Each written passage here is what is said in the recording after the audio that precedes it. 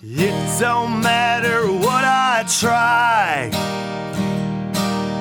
I just can't win and I don't know why. There's a fork in every road, I pick the wrong one and then I go. American loser, yes I am, disenfranchised from everything. Well, I fall up and I fall down, an American loser the day I was born. Da-na-na, da-na-na-na-na. It's American Loser Halloween edition, folks. It's American Loser. That's right. If you hear a some sort of an organ playing in the background, it's just Jeffrey Toobin. I'm kidding, man. My name's KP Burke. I'm the host of American Loser. This is the podcast that puts the spotlight firmly on second place. With me, as always, my Dilf of a dad, Lawrence Patrick. How are you, sir? Hey, happy Halloween almost. We're doing great. We're doing great. We're getting closer, my friend. And of course, behind the ones and twos, you already heard the melodic tones of one big kahuna in the building. It's Count Kahuna for the Count Kahuna for the season. Nevermore. So, how you guys doing? We're good, man. We're good. We got, of course, we're at a Shared Universe podcast studio in Homedale, New Jersey at the Bell Labs. What's Bell Eatontown? Works. That's right. Bell What is Works. Eatontown? Bell Works. You know it. So, very excited to be here today. A lot of chaos getting this one out. So, we're putting this out a little bit late here, but it'll be out tonight. I'm excited about that part. And it's a little early for Halloween, but it's because we're a history show. We got to give the people what they want. The Patreon's going to have a fantastic one. And you pointed this out to me, Dad. Our Patreon's going to be about a certain founding father. Yep, absolutely. He was never the president, but he was more famous than the guy who was the president. That's right. And more either hated or loved. But, Yes, considered the true man of the revolution. We're going to enjoy an Oktoberfest with good Mr. Sam Adams next week here on the show. There you go. There you go. We're going to do that one right, man. Count Kahuna approves. That's This is not early for Halloween. If you any retail store that you go into, they're already putting up Christmas decorations. So I don't think we're early for Halloween. Yeah, we are in the month of October after all. I drove past the old studio in Eatontown. Did you know that it's a Spirit of Halloween store now?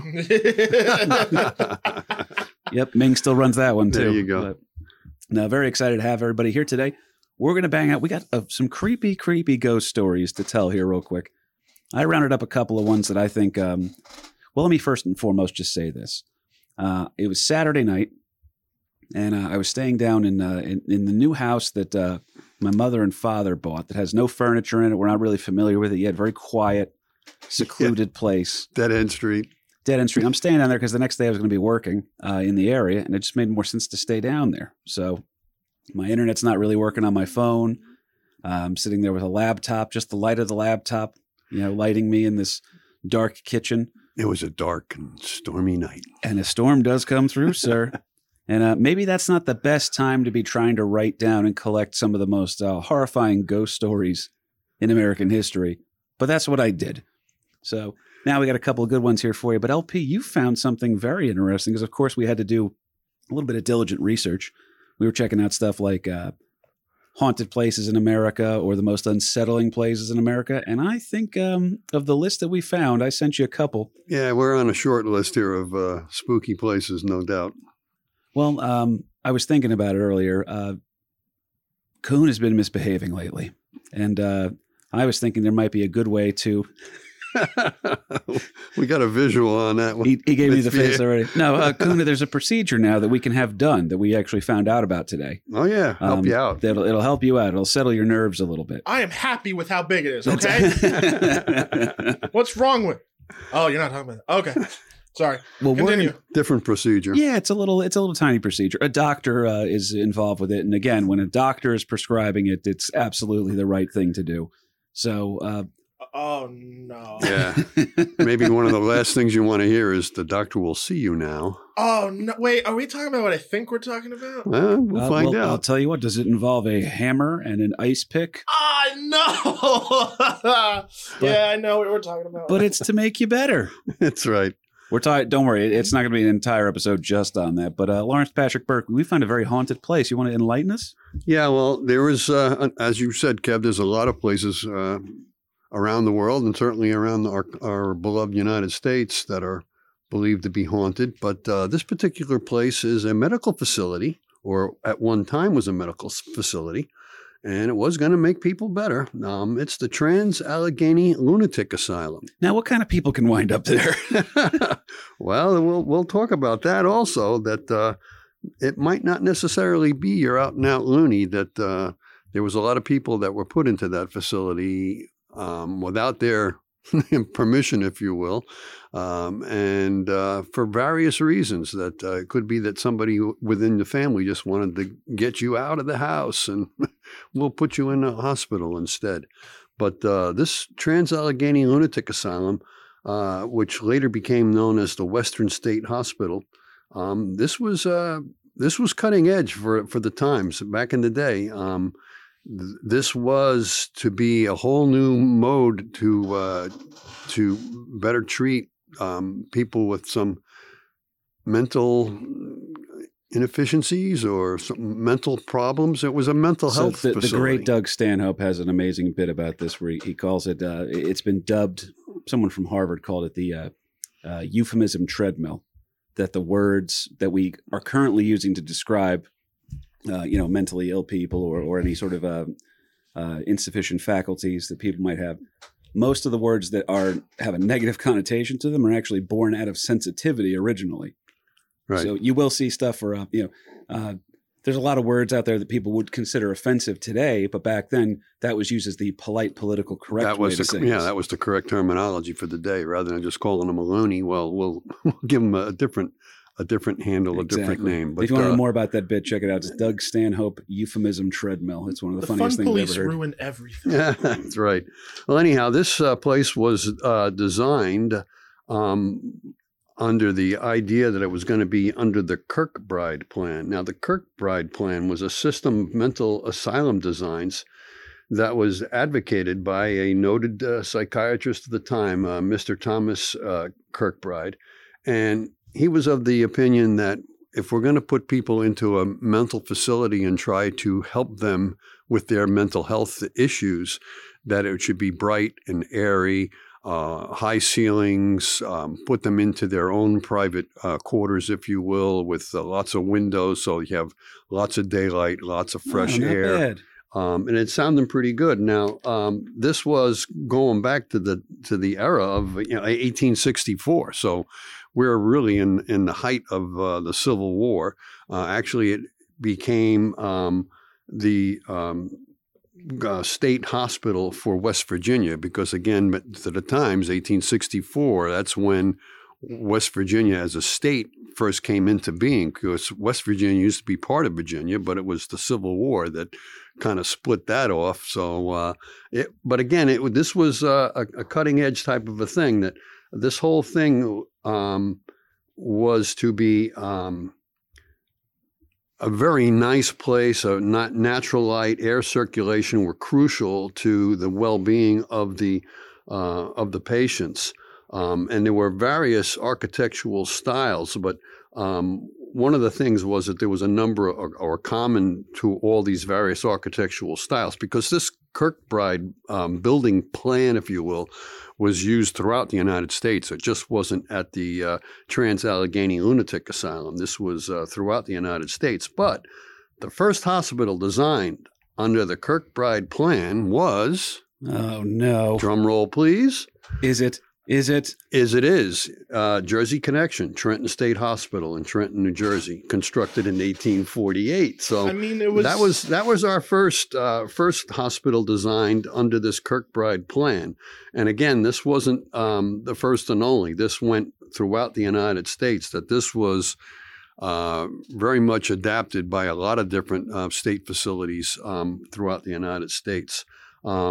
And actually, at least 30 of the original Kirkbride buildings have now been given National Registry of Historic Places throughout the United States. So this was cutting edge, noteworthy type stuff. That we're making positive strides rather than locking somebody away in a basement under under lock and key and with, chains around them because they have some mental health issues. Now, finally, for the first time, we're trying to treat these people rather As than just Neil lock Young them, said, rather than lock them away. Yeah, the kinder, gentler machine gun hand. There you go. There you go. Is the Trenton one still?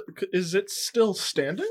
It is. Now It is known as the College Trenton, of New Jersey. the Oh, Trenton, stop the Trenton Psychiatric Hospital. Really, there was another medical pioneer, Miss Dorothea Dix, who was very much instrumental within the state of New Jersey to bring this mental health hospital about. Unfortunately, it started to get some bad raps a little bit later on. Again, this was started in the Jersey Hospital was started in 1848, and it's got some spookiness about it as well. What could be creepy about a place where, procedures like this were done? Well, in 1907, there was a Dr. Henry Cotton who became the medical director for the Trenton Psychiatric Hospital. And one of his beliefs, and again, this is all cutting edge now. This is all based on, doctor's opinion, believing that infections were the key to mental illness.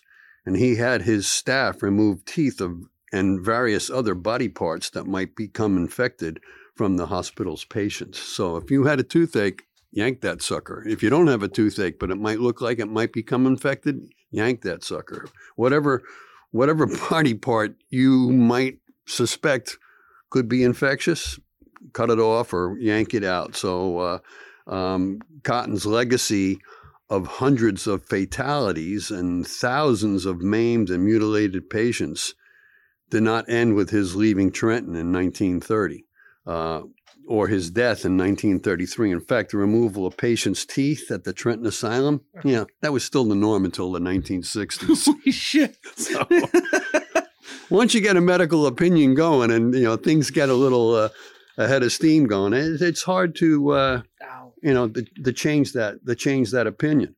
Meanwhile, back at the Trans-Allegheny Lunatic Asylum, there was another gentleman who came into national and worldwide prominence. And again, this facility in West Virginia, the Trans-Allegheny, that was originally designed to hold 250 people.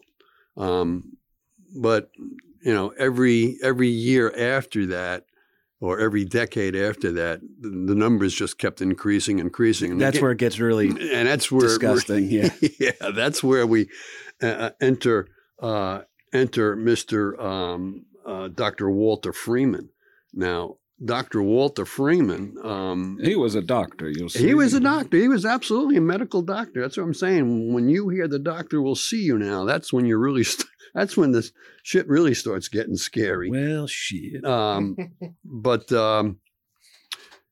again, this facility in West Virginia was designed to hold 250 people in the initial design under the Kirkbride plan, if you will. But the numbers soon swelled that single person to a single room, forget about that, because by the time this place became so overcrowded that by the 1950s, there were 2,400 patients. Just to remind the listeners at home, how many people originally? 250. And how many we get up to? 2,400. So virtually 10 times the amount that it was really designed for. To quote Tracy Morgan from 30 Rock, add a zero. Add a zero. The hospital's main building, it's a beautiful facility on the outside to look at it. Its main building was claimed to be one of the largest hand-cut stone masonry buildings in the United States. Only second worldwide to a building that you might have heard about in Russia, the Moscow's Kremlin. It's the only one that exceeds it in hand-cut stone. To add to the spookiness, when this thing was first built in the 1860s, they used prisoners initially to start the construction, and then later on they brought in stonemasons from Germany and Ireland. So that program was called Habitat for Inhumanity. There you go. There you go. So you got prison laborers starting this. So, I mean, there's a whole spooky kind of a thing that, people are working on the building that didn't want to be there and were probably mistreated to begin with. But overall, by the 1880s, it's a beautiful, beautiful facility. It's got a 200-foot tall center clock tower, which was completed in the 1870s. And you'll be happy to know that, the forward thinking of this whole thing, there were separate rooms for people of color that was completed in 1873. They were still segregated, but at least we are now having some type of state facility for that. I mean, that to the time, I guess, is cutting edge.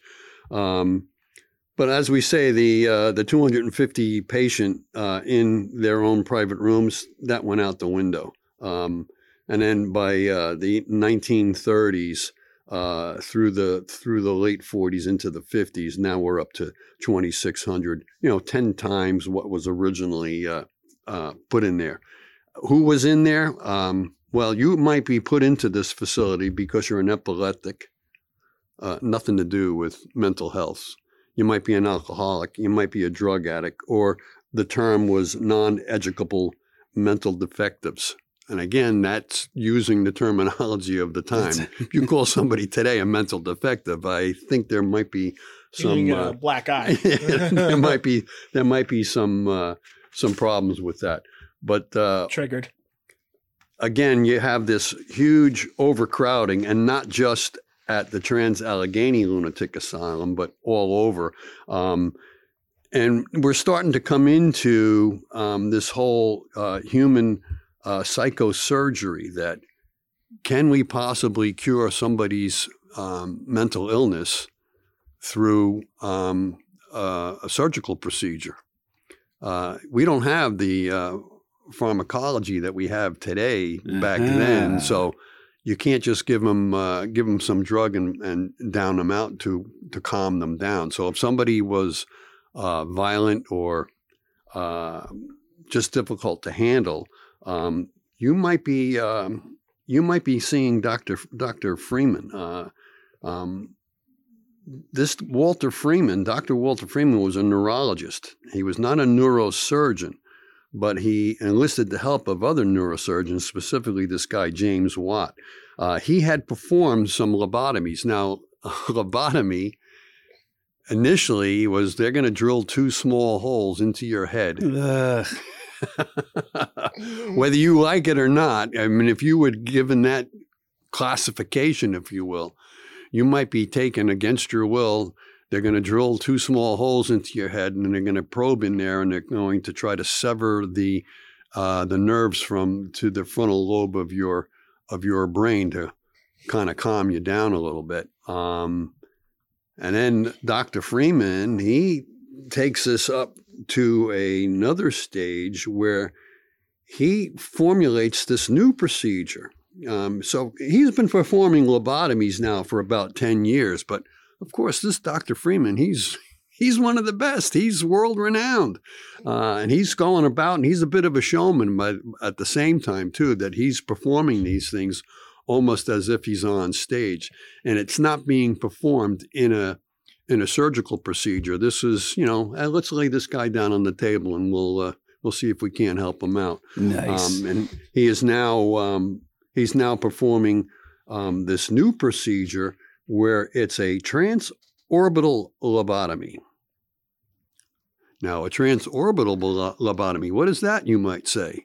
Well, basically, you're taking a pick and putting it into your eye socket and pushing up under the eyeball until you meet a little resistance, and then give that a smack with a hammer to break through the soft spot in the skull, and then you're pithing. Pithing, good word.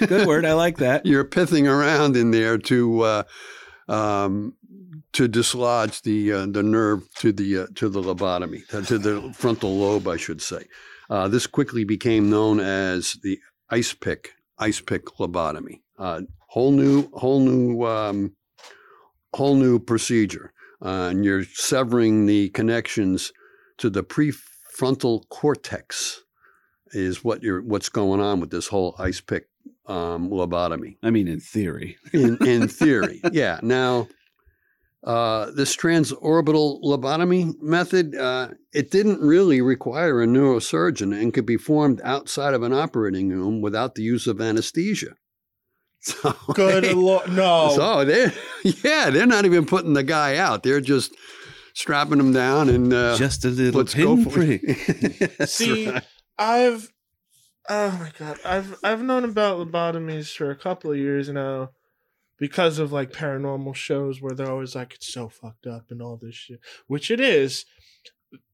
Today, the day we were recording this is the first day I found out that they did that shit without no anesthesia, and I have never been more creeped out in my. Well, there you No, go. I'm And then good. this Trans-Allegheny Asylum, or the Western, as it became known as the Western State Hospital, they performed hundreds, if not thousands, of these. After 4 decades, Freeman himself had personally performed possibly as many as 4,000 lobotomy surgeries in 23 states because, again, this guy was the traveling minstrel show. He went around from state to state to various mental hospitals, and all of these facilities are completely overcrowded. It wasn't just Western State Hospital that was overcrowded. All of these facilities were bursting at the seams. So, hey, if you could do a quick little procedure and help calm this. Hang on. There's a hammer. Okay. An ice You're pick. jamming the hammer into something in front of people, right? Because he's doing these procedures to an audience. Yep. He's traveling around. Is he also wearing a green striped shirt and suspenders? Because I'm pretty sure Gallagher 3 has There you go. a With a liable watermelon on the lawsuit. side. Yeah. And if anybody who's seen the movie One Flew Over the Cuckoo's Nest, that was a mental facility that was also part of the Kirkbride plan. That facility, that's where they filmed in one of the Kirkbride designed facilities for Cuckoo's Nest. But there was a rather gruesome scene within that movie where the chief is going to have a lobotomy performed on him, and is also the main character at the end of the movie. You mean R.P. McMurphy? McMurphy, yeah. They say lobotomy, but it's actually, I believe it's the electroshock therapy. He gets. Electroshock They hit therapy. him enough where he's pretty much a vegetable. And again, at the time, that was cutting edge. That was a known and a common procedure to help treat mental illness. Medication time. Oh, God. Yeah, and there was, and one time in 1951, this Dr. Freeman, who was a pretty scary dude just reading about this shit. In 1951, one patient at the Iowa's Cherokee Mental Health Institute died when Freeman suddenly stopped for a photo op during the procedure. So, I mean, he wasn't all about making people better. He was all about himself. And he stops for this photo procedure, and the surgical instrument that he was using, the ice pick, accidentally penetrated too far into the patient's brain. Holy shit. Oops, sorry about that, but we did have a photo op there that we had to take care of.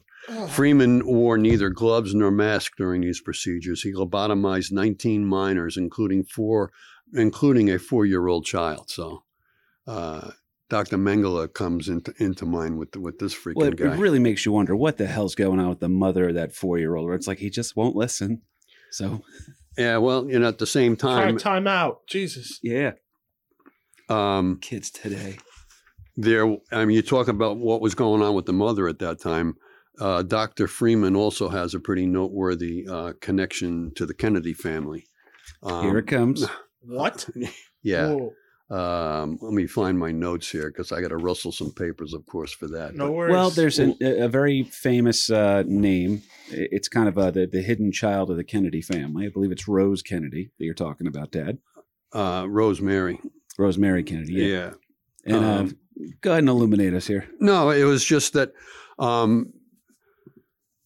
The Kennedy family is just overwhelmed, or you take about one of the most famous families in U.S. history is probably the Kennedy family. And Papa Joe Kennedy was a diplomat. He was a heavy hitter. He was Bootlegger. Well, yeah, he made his money in various avenues, but very famous. Had a lot of kids with Rose Kennedy, his wife. The oldest was Joe Jr. So you got Joe Kennedy Sr. He's the big shot. He's the head of the clan, if you will. Joe Jr. dies tragically in World War II. His next in line is John F. Kennedy, John Fitzgerald Kennedy, who nearly dies in World War II with PT 109. And there's a lot of other siblings. Ted Kennedy, of course, became a U.S. Senator. Robert Kennedy was running for president when he gets assassinated. John Kennedy gets assassinated. But anyhow, there was also a younger sister who was born in 1918 in the height of the Spanish flu epidemic that everybody is tying in with, or at least paralleling to what we're going through right now with COVID, that the Spanish flu back in 1918. So hospital medical staff was completely overwhelmed. The mom goes into labor and the doctor is not present. So whoever is assisting her in the birth kind of slows down the birth of this child by not allowing the baby to come down the birth canal. And they suspect that. Would you just Makembe Tumbo it? There was some. No, not today. Keep your legs closed and push back into the birth canal type of a thing. There was some oxygen deprivation in that instance until the doctor arrives, kind of a thing. And she was developmentally challenged, if you will, right from the get-go. But the Kennedys at that time, again, mental health issues that nobody wanted anybody else to know. You can't let this secret out, if you will, that you might have a child that is somewhat not up to the Kennedy standards. Very competitive family. Oh, so you're also talking some of the one of the early heights of eugenics at this time frame going on too. And that certainly does come into play. That Joe Sr. is grooming Joe Jr. to become the next president. Of course, unfortunately, he gets killed serving his country in World War II. So the next in line is John, and when they're grooming John to become presidential candidacy, they don't want any idea or influence that there's something wrong with the Kennedy family, because look, they have this one child that's developmentally slower, and so they kind of put her away into private schools and that type of a thing.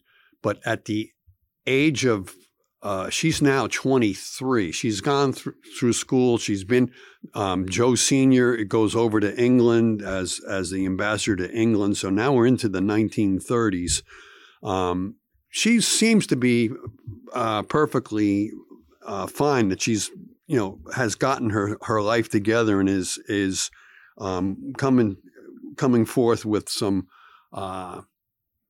I don't want to say normalcy, but she's doing all right for herself. But then things start heating up with Germany, and they pull the family back out of England because of what's going on in Europe with the rise of Hitler's Germany.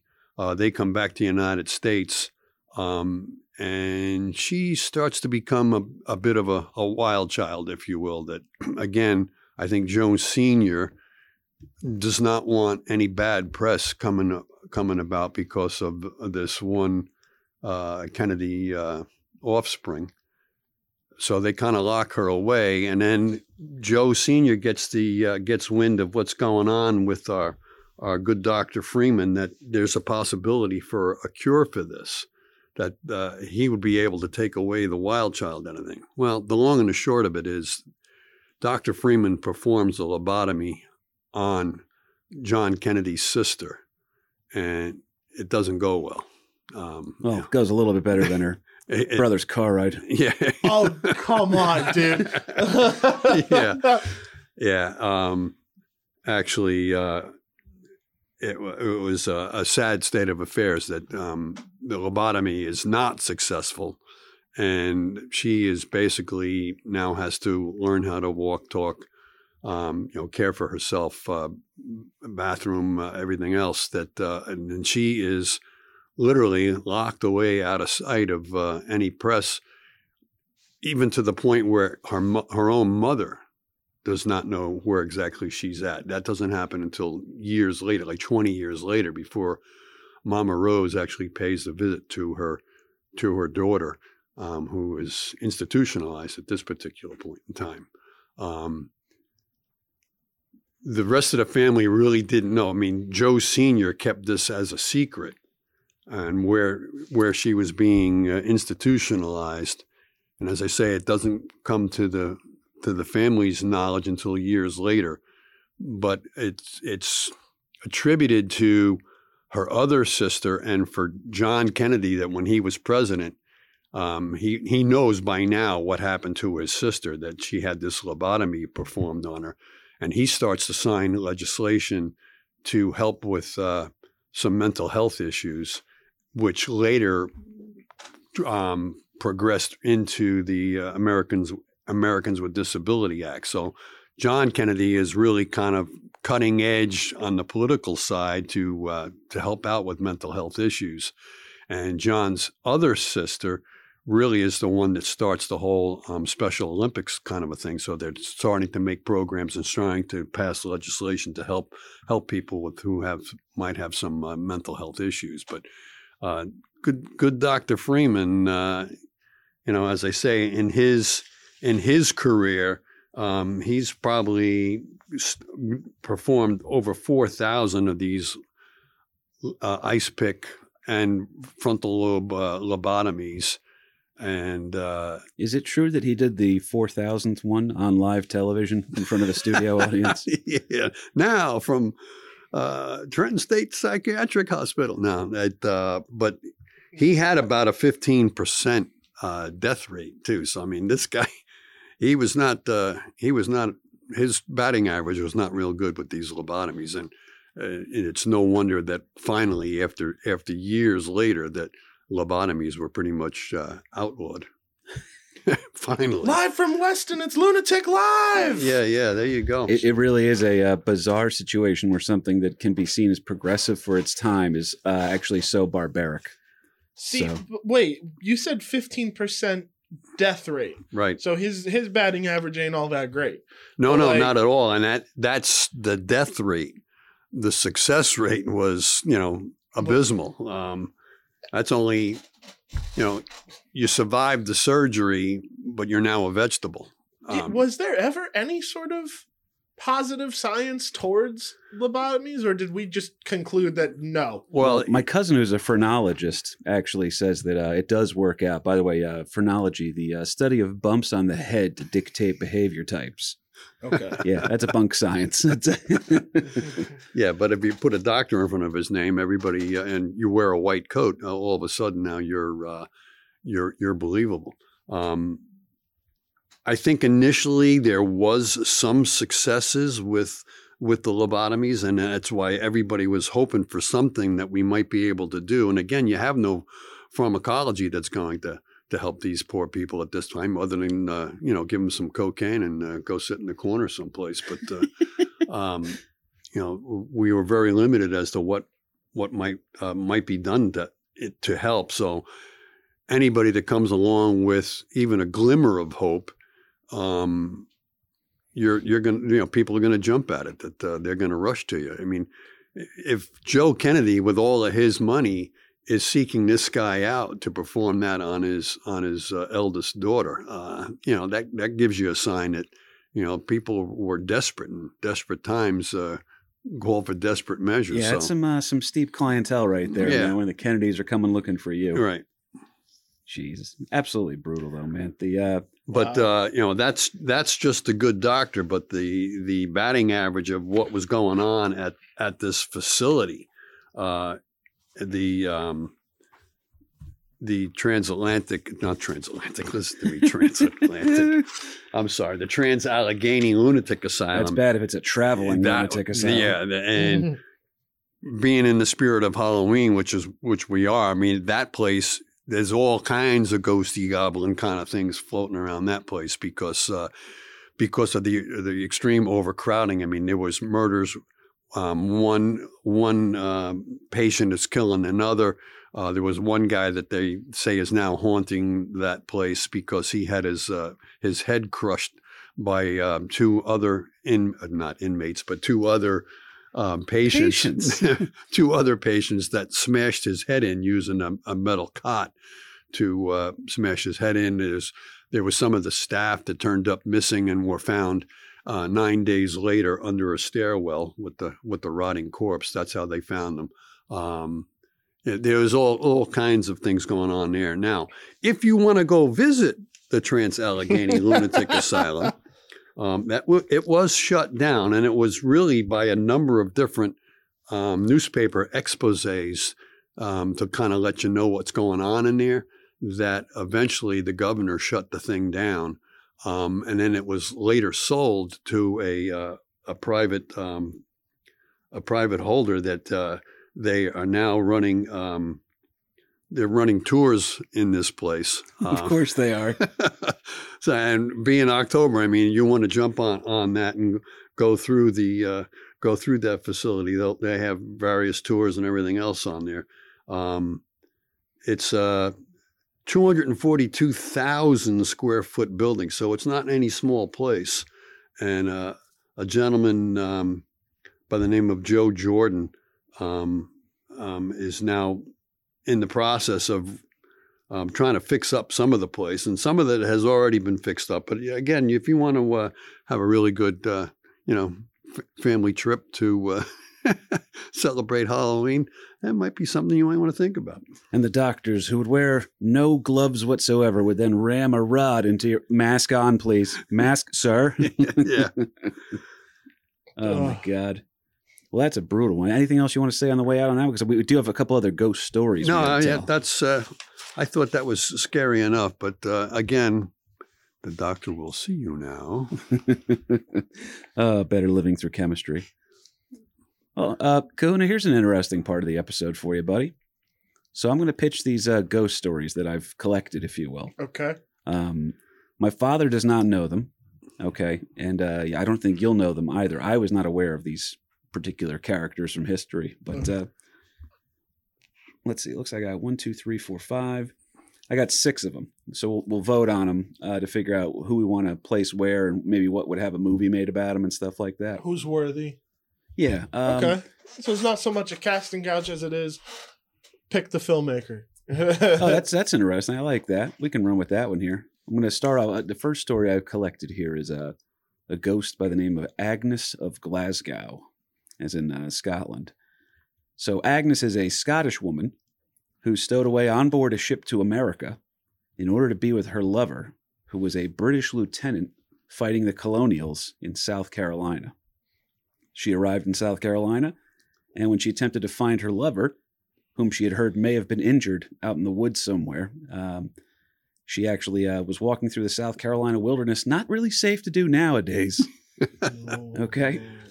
Let alone back then. She will become ill and dies before ever reaching her lover. She is buried under cover of darkness by a local native chief and American Indian legend. Guy has the coolest name around. I have every Native American chief I've ever heard of. This guy has the coolest name. You know who it is, Dad? No, I don't. King Hagler. Hagler? Yeah. Okay. Yep, King Hagler. I'll give you 15 for that. That's not Arnold Schwarzenegger, but I'll take it. King Hagler, baby. What a cool name. Apparently, he's a real guy as well. Very cool. Might get his own episode one day down the road. Okay. But they do say that the ages and the date range don't match up for him to have actually known this particular Agnes of Glasgow. That's our details. It's still a good story. Well, that is a funny thing when it comes to the ghost stories. They're just like, well, listen, I mean, I'm trying to land this plane, kid. Don't give me, let's not get bogged down in details. Now, where do they think where does she haunt? Well, her ghost can be seen still searching the woods of the South Carolina area, mostly near Camden, South Carolina, as she still searches the woods looking for the British officer with whom she never was reunited. Hmm. That, What do I think could do a horror movie based on that? I'll tell you, well, I'll pitch them because some of them you might not want to do a movie for, so find the one that jumps out at you the most. But Okay. that, for your approval, Lost in the Woods. That's It's right. there. is No. Agnes of Glasgow. Agnes of Glasgow. Agnes of Glass. Now, the next one here is Black Aggie is the name of this particular character. When you hear Black Aggie, Kahuna, what do you think? Died in a coal mining accident. That's don't get confused with Slag Pile Annie. That's a true story. Slag Pile Annie is another ghost. Does not make my list here, but she is literally just a woman who had a pile of slag fall on her in somewhere near Pittsburgh. Really? Yeah, and it was a creepy story where I guess some I want to say miners or maybe steel workers were speaking to this old lady and getting the whole story. And it's one of those ones where they go back and they say like, oh yeah, that lady was just over there. What was her name again? Oh, Annie so and so. That's the woman who died. Slag Pile Annie's been dead for nearly 80 years. Tell him Large Marge sent you.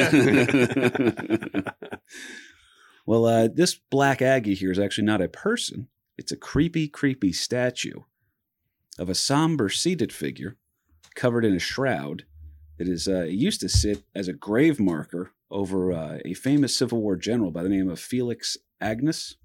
Okay? And so this guy was also a bit of a sculptor during his time frame. So he's an interesting guy. And Whoa. yeah, so that's clearly Kahuna's sound is that he looked up what the statue was. Oh, good Lord. It's a little intimidating, this looking statue over here. There's no way you can throw that up on the TV or anything to show my father, right? I'm going to figure out how to do it. You're the best. So that's Black Aggie now. And this statue is rumored to be haunted and have a life of its own. The local legends will always say that no grass will grow near it, that the statue's eyes sometimes light up at night. Oh, cool. Oh, yeah. That the eyes can Are they follow red? you. Yeah, of course. So it looks like the dog things from Ghostbusters. Absolutely. Yeah, and then they also say that on the days or the nights when the dead of the cemetery all rise from their grave, they all convene upon this one location, like it's the center of Circle up on Black Aggie. yeah. So just kind of picture a circle. That's perfect. That really is perfect. So just picture Black Aggie speaking to an army of the dead. Can you dig it? But another one of the little things here was that if you sat in the lap of the statue, it will actually allow spirits to visit you. So some people would want the spirits to visit. Oh, Other people okay. would be like, oh, I dare you to go sit in the lap of that thing. And then when you get down, you're like, ha ha, you're going to be haunted for eternity now. So a little concerning here. But all of this, keep in mind, is in a cemetery. That's where the statue is. And it is technically a grave marker for a guy who passed away, who was an American hero, mind you. So Yeah. Now you said that the guy in the grave was a Civil War guy, and he was a sculptor himself. yes, he was. And He then was did he sculpt Black Aggie I don't on his own grave? Like he did this ahead of time and saying, "Hey, this is the stone I want." even Yeah. creepier, even creepier. I like that. That's well, the whole family was actually horrified by this thing because the family started to get nervous. Where they're like, well, we're just trying to have a final resting place. These local legends are turning this place into a Right. fucking party. You talk about rest in peace, not so much. Yeah, well, they actually wound up having to remove the statue because too many people were trying to do break-ins to it. I'm sure some sorority or something like that would have like an event there or something like Sure. that, But a little bit terrifying, man.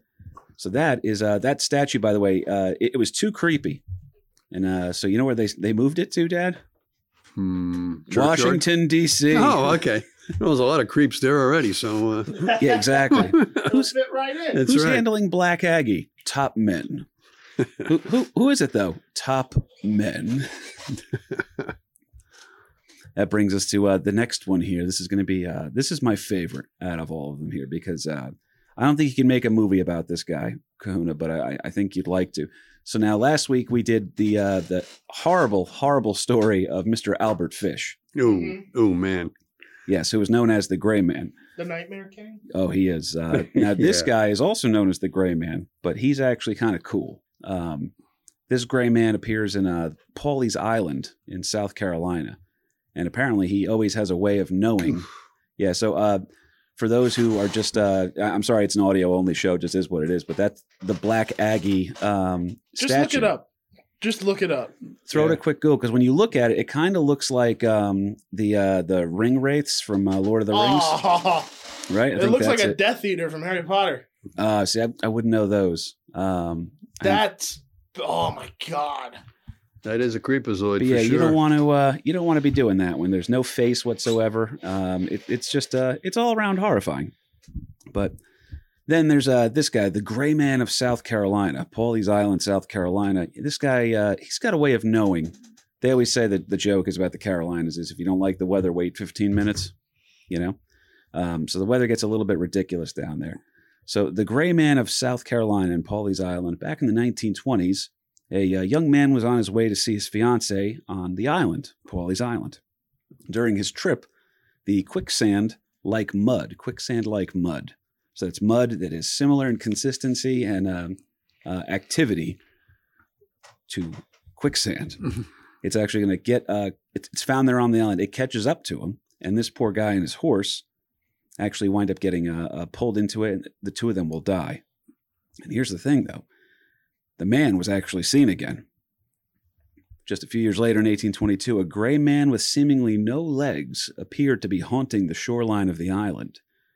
His presence and sightings have become known as indicators of a coming storm. So now, when you see the Gray Man, you know that the hurricanes are coming. Batten down the hatches. Last reported one was before Hurricane Florence. Which is ridiculous, right? So, because what was it? That's 2011 then, right? 2018. 2018, yeah. So they reported having seen him here. The Gray Ghost arrives. He gives warnings to others who might be in harm's way. Wow.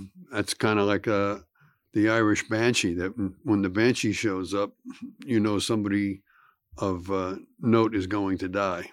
Exactly. And this is a similar situation, that when the Gray Man shows up, get ready for a storm because it's a coming. And some people say if they see the Gray Man, that means that their house might be spared. So that they think that he maybe is looking out for people. So it's kind of a cool, maybe a benevolent spirit. Oh, okay. Here. So you want the Gray Man in your front yard, that you can at least prepare for the storm, but maybe your house will still be standing. Maybe also get off the island. You know what I mean? Right. You're right. Maybe it's time to go visit the relatives. So that brings us to another one here. This one's a good one. All right. They're all good ones. I like the Gray Man. It's a nice little horror story. He's kind of cool, right? Yeah. I dig that story. I like that one. The idea of a spirit showing up and warning you of stuff is always kind of cool. Yeah. This one is a little more on the nose with that. Have you ever heard of the Greenbrier ghost? Yeah, but I don't know the full story. Yeah, I think I might have heard about Greenbrier, but I'm not. It's pretty good. Yeah. In 1896, West Virginia, there's a Born and raised. On the playground is where he spent most of his days. I'm sorry. You couldn't help. No, I understand. I couldn't not do it. Well, this woman's got an interesting name. Zona Heister is her name. And she will marry a local blacksmith whom she fell in love with. Just a few months after their marriage, though. It's no Typhoid Mary, but I like the name. No, it's up there. It's yeah. But poor Zona, she winds up dead. Okay, just a few months after being married, she's found dead in her home. The cause of death is listed as childbirth. Yeah, you could still. I mean, it still is possible now to die during childbirth, which is crazy. But that not super uncommon back then. But this is just a couple of months into their marriage, man, and this absolutely devastates the mother. I mean, what mother is not going to be beside themselves knowing that their daughter died giving birth, trying to become a mother as well? So brutal set of circumstances here, and it absolutely devastates the mother. But did the child have cloven hooves? This is not the Leeds family devil, sir. We already recorded that one. Check it out. I do believe that the child also passed, unfortunately. You'll see why here in a second. So this devastates the mother. I mean, she's just in a state of shock and grief nonstop. And keeps happening over and over again that at night she has this recurring dream that Zona's ghost is appearing to her by her bedside and keeps trying to tell her something. So almost like a David Lynch Twin Peaks kind of a thing here. You know, she knows who killed her. And she says, it was not childbirth. My husband killed me. My husband murdered me. And she's telling this, the ghost of a fallen daughter telling her mother this. And the mother, she believes it, you know, and she goes, I have this recurring dream. I got to go do something about this. And so finally she actually gets the authorities to even exhume the grave, if you will. And they take a look and they give a much more thorough autopsy. And this time during the autopsy, they realized that her neck had actually been broken. And I don't know much about how you have babies, but That's right. I'm going to assume breaking your neck and passing one is going to be a little bit of a stretch there. How did they miss that the first time?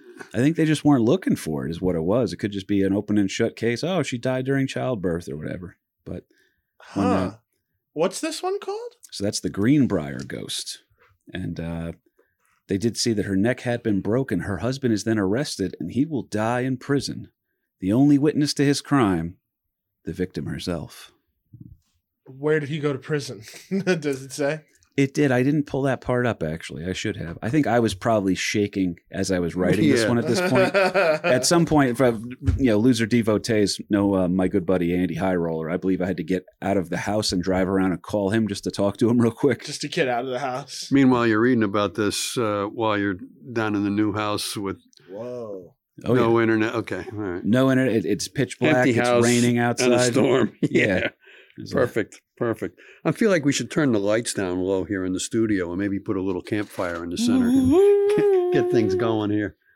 Get the theremin ready. Well, I got one more good ghost story I want to throw your way. You've heard of the Gray Man, Albert Fish. You've heard of the Gray Man of South Carolina. We're now going to mention the Green Man. Not Green Man as in Charlie Day from It's Always Sunny in Philadelphia. Green Man! This guy's going to be by the name of Raymond Robinson. And Kahuna, go ahead and just Google Raymond Robinson, the Green Man. And I'll tell the story of this poor soul. So the Green Man was... Oh, I know this one. Yeah, I've seen this dude. Yeah, the Green Man, also known as Charlie No Face. Fascinating guy here. The rumor was that I believe he was burned so badly via an electrical burn that he pretty much didn't have a face. He also had green tinged skin towards him.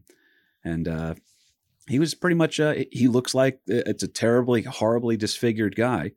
And unfortunately for him, he knows that. He's aware that he looks this way and that it's very frightening and jarring to the people who, I think he lives somewhere near Pittsburgh. Mm-hmm. And anyway, he was pretty much aware that it was going to upset people if they saw him. So what does he do? He kind of becomes a recluse, stays inside all day. But you can't stay inside all day. You got to get your walks in, right? So what does this guy do? Out of the kindness of his heart, he waits until it's nighttime and then goes out on long walks around the area. Well, just imagine you're stumbling home one night, maybe you rented a scary movie and then you're going to walk home, cut through the woods. Those are always the most intense walks home, right? After you see a scary movie and you're That's waiting why for... you don't cut through the woods. Yeah, You you're take waiting... the long way over the overpass. Yeah, you're waiting for Michael Myers or Freddy Krueger or Jason or Hillary Clinton, any of the big murderers out there. You don't know who's coming for you, right? Who do you lose sleep over the most? And I'm telling you, if I was walking home from my good pal Charlie Curcio's house, Charlie who's been on the show, big fan of Kahuna, by the way. So if I'm walking home from his house, even though it was only about a block away, Dad, Right. and I saw this fucking guy, Yeah. okay, who's got Feet don't fail me now. boom, green tinged skin due to the electricity and a completely, Yeah. I mean, these are really black no- and white photos and they don't even, it looks kind of like the faces look in the movie The Ring when you get, you watch the videotape and then your face shows up differently in the thing. It kind of looks like that. So it's a very strange kind of inverted face here. And this was a real dude. This isn't like a legend. This This was a real guy. And a lot of people, they said, were horrified because they'd heard the story for forever. And then they find out like, oh, that guy lived down the road from me. That was a real dude. Raymond. Yeah. It'd be wild if he was the everyone in the Loves Raymond. And now let me guess, after his passing, people still see him, right? That I didn't find any conversations about, but it was just the idea that you'd be seeing this guy maybe out your window one night. I mean, that would spook the shit out of you. Oh, 100%. Yeah. I would be a little nervous. And I'm kind of that way too when I meet someone with like a disfigurement or something like that. You always try to pretend you don't see it, but you clearly do. All right. And then most of those people, they have a sense of awareness about it too. This guy was trying to be a good guy and he goes, I'll just wait till it's nighttime to get my exercise. Meanwhile, he scares the bejesus out of everyone in the neighborhood. If you happen upon him, yeah. He's blind, no? I didn't see any eyes for him to be able to see out of. So I'm like, damn, you must really be knowing your neighborhood, man. Oh my God, this is wild. Yeah, that's the Green Man, a real human being. I've seen this picture circulate online and I never looked into it just because I was like, that looks fake. But to know that there's some truth to it. Yeah. Ah, man, that's sad. Yeah, local legend of the Pittsburgh. I wonder if, because we got a couple of listeners out that way. I think we ask James Stiffy if he knows about this guy. What would you do if you went through that tunnel and you saw that? Well, first of all, I ain't going near that tunnel. Yeah. That's for sure. Now, those are the 3 stories? So those are the stories that we're going to go. We have the Gray Man of South Carolina, Black Aggie.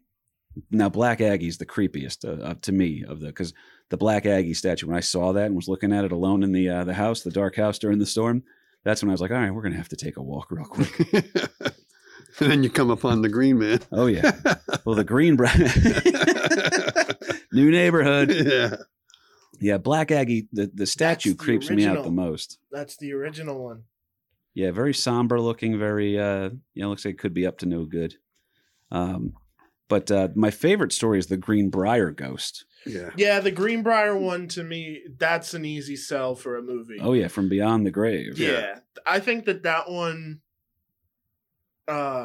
could be a really cool story from both sides of history. You could either do it where it's like an old school horror movie where it's set during the time period, or you could just take that premise and transport it to now, because either way you get a creepy ass movie by a mother's love that she's able to get her what was her son-in-law convicted of killing her daughter. Well, again, there's some Twin Peaks stuff to that. You can see where these stories are good stories that got different variations taken from them and different little details here and there. What's the Shakespeare story where the father, the ghost of the father visits? Well, that's Macbeth. That is like it has some weird Macbeth energy to it. Like in the I'm sorry, not Macbeth, Hamlet. Is that Hamlet? Yeah, because Hamlet, I'm sorry, I screwed that up, because Hamlet's father appears to Hamlet to tell him that he was killed by his uncle, which, by the way, I did something the other day. I was pretty happy about this. This one kid at work, he's a good kid. He can be a little bit of a pain. He's a talker. He doesn't shut up. He just goes, I started watching Sons of Anarchy. And I was like, oh, it's good. He goes, yeah, you don't know how it's going to wind up. And I was like, yeah, I mean, it's Hamlet, so you know how that works. He goes, hang on, what's Hamlet? And I said, Hamlet was a Shakespeare thing. He goes, I wouldn't know that. And then I was like, well, did you ever see The Lion King? And he goes, yeah, of course. That's the best movie ever. And I said, yeah, that's Hamlet. You're seeing Hamlet. And he goes, oh, wait, are you telling me that? Oh, and I realized I spoiled the entire Sons of Anarchy show for him by teaching him his life is actually less satisfying. But yeah, Macbeth does have ghosts in it as well. Because with the Macbeth one, I think he sees the floating hands that he used to murder the king. Just like it's such an eerie story because even in my that one I actually, besides the murder aspect, that one I actually kind of have a weird personal relationship towards that story. No, hear me out. My grandfather had passed away before I was born. Way before I was born on my dad's side. And one night, like before they found out he had passed away, one of my uncles woke up to him what appeared to be him sitting in his usual chair. But he wasn't saying a word. He was just sitting there in the dark. And then he was like, just went back to bed and then woke up again, wasn't there, but got the phone call that he was gone. Oh, wow. So That'll do it. Yeah, there's a lot of. I've heard other people talk about like final visitations of loved ones before yeah. they find out that they truly had passed on. It's you got any ghost stories of your own here, Lawrence Patrick? I'm not. I really didn't come prepared to I got another tell one. the campfire story, but yeah, a lot of these stories have a common thing. I mean, we talked about South Carolina. I'm sure that you're going to find a similar ghost story or spirit story in other states that have a similar thing. I mean, that is a common, urban legend, if you will, that's not just restricted to one particular area, that there's a lot of commonality around all of that. But the one that kind of creeped me out too was about, it's a dark and stormy night, the whole 9 yards, and a guy's driving along through the fog and the mist and the haze and trying to get home safely, and driving conditions are terrible, and comes upon a curve in the road and sees a young girl in a long gown type of a thing, like a prom dress, if you will. And due to the rain and everything else, she's just completely saturated, drenched. So he stops to see if he can help her, assist her in some way. And, rolls down the window and talks to her, and she agrees that, yeah, let me give you a ride home. And she gets in the car. She's in the passenger seat. This is starting off as either a ghost story or Bang Bus. So keep going. And gives her, gets her into the car so she's at least out of the rain and the inclement weather, and then takes directions from her, turn here, turn there, and finally comes up to this lonely house set back off the road. And she says, well, stop here in front of this house. And he gets out of the car to go around to try to open the door for her. I mean, we're going back a number of years when the gentlemanly thing to do was to open the door for a female passenger. So he goes around the back of the car to open up her passenger door to help her out. And she's not there. And then he thinks, well, shit, she must have got out and ran up to the house while I was coming around, and I didn't notice with the rain and the fog and everything else. So he goes up to the front door, onto the front porch of this house. There's no lights on or anything, and he starts banging on the door just to make sure that she got into the house safely, and starts banging on the door and everything else. And then finally, after a long period of time, an elderly woman answers the door, opens the door, and said, he explains what had happened, that he had given this young girl a ride home, and the woman in the house, the elderly woman, says, well, that was my daughter, but she died 20 years ago. I love that story. It's so creepy. I love it. But I've heard the same story, but the other variation, and this is the beauty of urban legends, is that you hear any different interpretation, and it's the person who told its own. So, but like my variation of that story was that no one answered the door and he left, and the house it truly was abandoned. So he was like, okay, I'm out, and dipped, but out of curiosity looked up the address, and it turned out there was a murder there, and it was the girl he had driven there. Okay, yeah. So there's variations of it. I love it. Right. It's a Tom Waits song, actually, where I forget, it was called like a Locomotive Joe or something like that. And it was a Phantom Joe or something. And it's that Tom Waits is down at a diner, and he goes, oh, I got this coin given to me by this guy. Gave me a ride into town. It was a Phantom Trucker or something like that. He goes, so I'm going to use this coin, and then it's a coin that everybody who gets visited by the spirit gets given. And then Tom Waits uses it to buy a beer.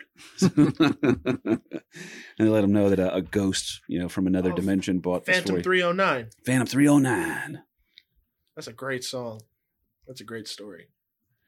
That is literally ripped from, well, not ripped, but like that is word for word the Pee Wee Herman story from Pee Wee's Big Adventure. Tell him Large Marge sent you. Yeah, and with all of this stuff too, I think there's something lost in today's generation where you're trying to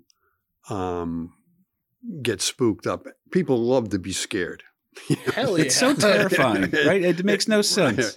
That, why do we have roller coasters? Because you like to get on something that in the back of your mind, this is safe. I mean, hundreds of people go through this a day and nobody's going to die by going on this roller coaster, but it's still going to scare the shit out of you. So, pay your money and stand online and wait to have the opportunity to have yourself horrified. And I think there's a lot to be said for telling this kind of a story within the right atmosphere. That, again, going back to the campfire days, that if you're sitting around a wood fire at night in the woods, no lights, there's no electronics, there's no that kind of a thing, and somebody who really knows how to tell a tale can tell a tale. I think I know who you're talking about. That, I don't care how old you are, there's a hint of believability, and that, I think, is key to any really story, that, everybody can put themselves into that same setting. You can believe that. I remember one time I was driving home at night and it was a dark and stormy night and it was foggy and everything else. And it was, treacherous to drive, and maybe it happened upon some poor unfortunate that had a car, their car failed or something like that. Or, you can put yourself into that. And especially if you start to interject some local details, like, I was driving down on Chestnut Drive, and you can put some local believability to the whole thing, local spin on it.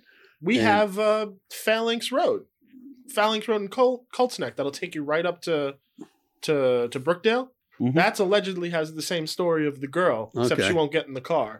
She'll just stare at you. Nice. And I've had a weird experience on that road too, because it's like I don't drive on it after a certain hour because I've gotten some weird vibes. So I just don't. Good to know now after a couple of semesters over there driving around that road all the time at night. I got two cool ghost stories. If you got the time. I think we do. I'll tell you. We'll send it home after. This is obviously an offbeat episode here. We will get back to the regular history stuff coming up on Patreon, where you can join for just as low as $3 a month and support the show. We're over the hour mark, so I'll tell you what. Can you do them in? We'll do them in succession. Yeah, I could. I'll just tell one because I'll tell you the one because it's my favorite. It's not scary. It's one of those last visitation stories. And I don't know, I forgot if I had told this before, but if so, someone will correct me. But I work on music, and my dad was also a musician. So one night, this was after he'd passed away, I was working on music really late. It was like 2 a.m, 3 a.m. And my back, when I work on my computer, my door is to my right, and my bed is in the corner of my room.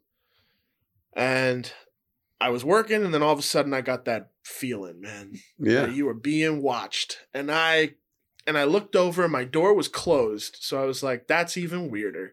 So I just was proceeding to do the work, and I paused the music for just a minute, and I heard and saw my bed compress, like someone sat on it. Because my old mattress had springs, so you could hear it.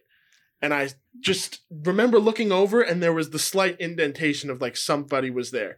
And I wasn't scared. I was creeped out, but I wasn't like scared because it wasn't like a malicious feeling. It was just irksome because that's not supposed to be a thing. But it was either two people. It was either my dad or my uncle, who was also a musician. And both are in my house. So I wasn't like scared, but at the same time, I was like, Uncle John, Dad, if either of you were there, it's good to see you. Cool. this is the song I'm working on. I played it for like 2 seconds. And then I was like, hey, listen, I love you guys, but you are scaring the hell out of me right now. It's a little different. Yeah. Like, please know that I love you. I'm glad you're around. I'm glad you're here. I'm very sorry you had to watch me enjoy some kahuna time earlier. Yeah. But it's all good. All positive stuff. And then the feeling went away and my bed uncompressed. Like literally a moment after that happened. And I heard it uncompressed. I can't remember if you've told that one on air before. You've told me that one before, though. Yeah. It's a pretty good one. Yeah, that's my ghost story. That hit home. Yeah. Well, a final visitation does always have to be a creepy thing, too, because this was kind of a thing. So my saint of a mother, Sandy Burke, she believes that cardinals that's a spirit visiting you, someone checking in on you that passed away. Mm-hmm. And so she believes that. And so she'll see one, up in the tree or something, like, oh, it's my dad, coming to check on me, like Grandpa Marty, right? Yeah. So anyway, after my dog died, Ed, all of a sudden, he was a slobbering 70-pound bulldog, right? And we lost him. Everybody was super depressed about it. And then a couple days later, I'm out there and I was working out in the backyard, and I saw we'd never seen a cardinal that was kind of like chubby before. But a chubby cardinal shows up, and I'm looking at it, and I remember saying this to myself. It was very, very early. I think it was the morning of Carrie's wedding, and I'm just sitting there. I couldn't sleep the night before. I just remember looking over at him and being like, Ed? And then I'm not even kidding. The cardinal just takes a giant shit. And I was like, it is him. There's your message. There's your sign. Letting you know he's okay. Yeah, he wanted to shit outside one more time. That's how good of a boy he was. But I'll tell you guys what, man, this was fun. This was a little bit offbeat. If this is the first episode you've ever heard of this show, it's not normally what we do. It's a little different here today, but we will get back to the historical stuff. We're going to cover the legend and also the kind of shitty aftermath and really the start of revisionist history in America. And it's not the way you think it's going to go with the legend that is Mr. Sam Adams. That'll be on Patreon. So go ahead and join us over on Patreon if you guys want to support the show. If you can't afford to do so, I understand. If you were a former Patreon member and you had to bow out for whatever financial reasons, or you got frustrated with us or something, just let me know. We'll send some stuff out to you still, all right? We do have some patches. We got something kind of cool being worked on. And as soon as I'm off the air here, I can actually, I'm going to ask Kahuna to help me with this. The agreement is official. I'll be signing with 800 Pound Gorilla Records, and they're going to be putting out my album Escape from Jacksonville, recorded and filmed by one Christian Cortez, wherever he may be. All right. He's going to, Who's that? Exactly. And was filmed over at the Smod Castle, Kevin Smith Universe, and it was performed by some jerk. Okay. But we're going to be signing with them. They're going to be putting everything out. So it's going to change the timetable because I did promise, I think, October and November we're going to be our original timetable. So we're going to just shift that a little bit here. But Lawrence Patrick, anything you want to say to the folks on the way out? Just happy Halloween, and go tell a ghost story amongst your friends. It's the time of year for that one. Right. This has been the Halloween special of American Loser. An American loser the day I was born. An American loser the day I was born. An American loser the day I was born.